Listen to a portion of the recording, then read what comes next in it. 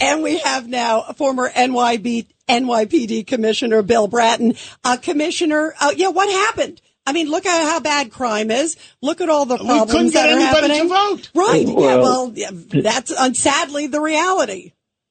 As you've heard me reference very frequently, blame the voters, the old Ed Koch term that he used when he lost his last election. The voters have spoken. Now they must be punished. Well, once again, New York City voters have spoken. And there is one ray of hope. There's that pendulum is slowly creeping back to center. And I've been watching it around the country as city after city is reversing their policies on dealing with the homeless and the narcotics addicted. And that was that election up in the Bronx. Historic, first time in 40 years, but the beginning. And all change begins with the beginning. So this is the beginning. But in the meantime, we're still afflicted with a city council that is hostile to the NYPD, hostile to the idea of reforming the very badly flawed criminal justice reforms that they in the legislature in Albany put in that created the mess that the city still finds itself in. Good news today in the crime stats released by the department.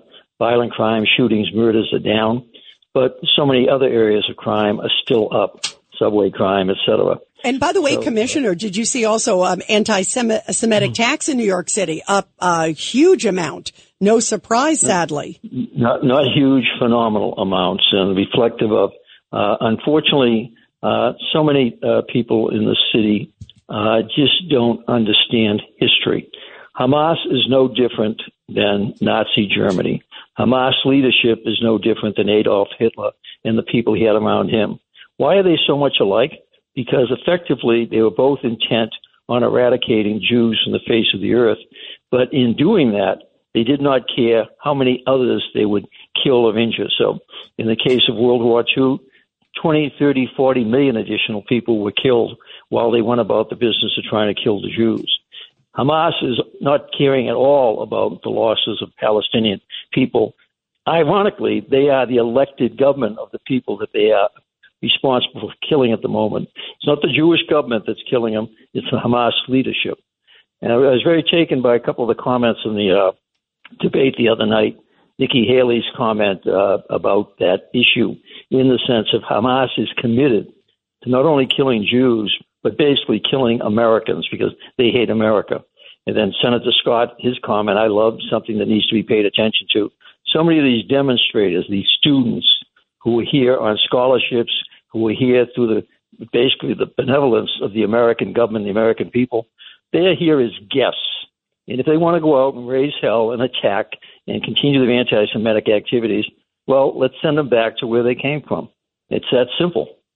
Yeah, you know what? I thought he was really powerful in the debate where he said that. He said zero tolerance. The other thing, too, is there's a big day of rage today that's taking place in New York City. Lots of protests. High school kids. It's like up to 100 public high schools. They don't understand their history. It was like during the 2020 George Floyd demonstrations. We could not understand that where did all these young white people with straight white teeth come from? They outnumbered the blacks in the demonstrations. What were they so angry about? What were they so mad about? Are they paid political participants? I don't think so, John. I think it's naivete, it's lack of education. Let's look at a lot of these people that they were not around during the things we're concerned with, how bad the 80s and 90s were. Most of them have no understanding of the Holocaust. Most of them have no understanding of the last 60 years of history in the Mideast.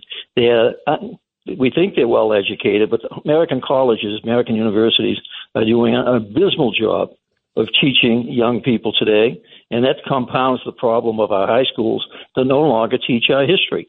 It's the history of the world, for that matter. No, we have created a generation of dunces when it comes to understanding the history of this country, the history of Jews and Palestine, and the history of the world. Yeah. Clearly. Judge Weinberg, you have a question for former NYPD Commissioner Bill Bratton. Commissioner Bratton, good to talk to you again, sir. I'm very concerned, number one, about the open border with the terrorism threats from there. And I'm also concerned about having a fifth column of these people coming here with their false assimilation, and they're just sitting here waiting to be triggered. What are your thoughts? Well, my thoughts on that one, that there's a lot of blame to go around, Republicans and Democrats, and the resolution of that, the creation of the problem was politically created by Republicans and Democrats, and there's Republicans and Democrats sitting on this show right now in that studio. But the resolution of it, it's not going to be President Biden, it's not going to be the Secretary of Homeland Security. The resolution lies in the hands of Congress. And right now, Congress has been screwing this up for the last 50 years. George Bush came close to getting it resolved, but then basically Congress did not go along with him and created an even worse mess. So as far as the border resolution, Congress needs to stop pointing fingers at Biden and basically point the fingers at themselves, because that's the only place it's going to get resolved. Well, thank you, Bill Bratton, Commissioner, and things were a lot better when you were a Commissioner, and thank you so much. Great to be with all of you. All the best. Thanks for the opportunity. Okay, bye-bye. The United States Border Patrol has exciting and rewarding career opportunities with the nation's largest law enforcement organization. Earn great pay with outstanding federal benefits and up to $20,000 in recruitment incentives. Learn more online at cbp.gov/careers/USBP.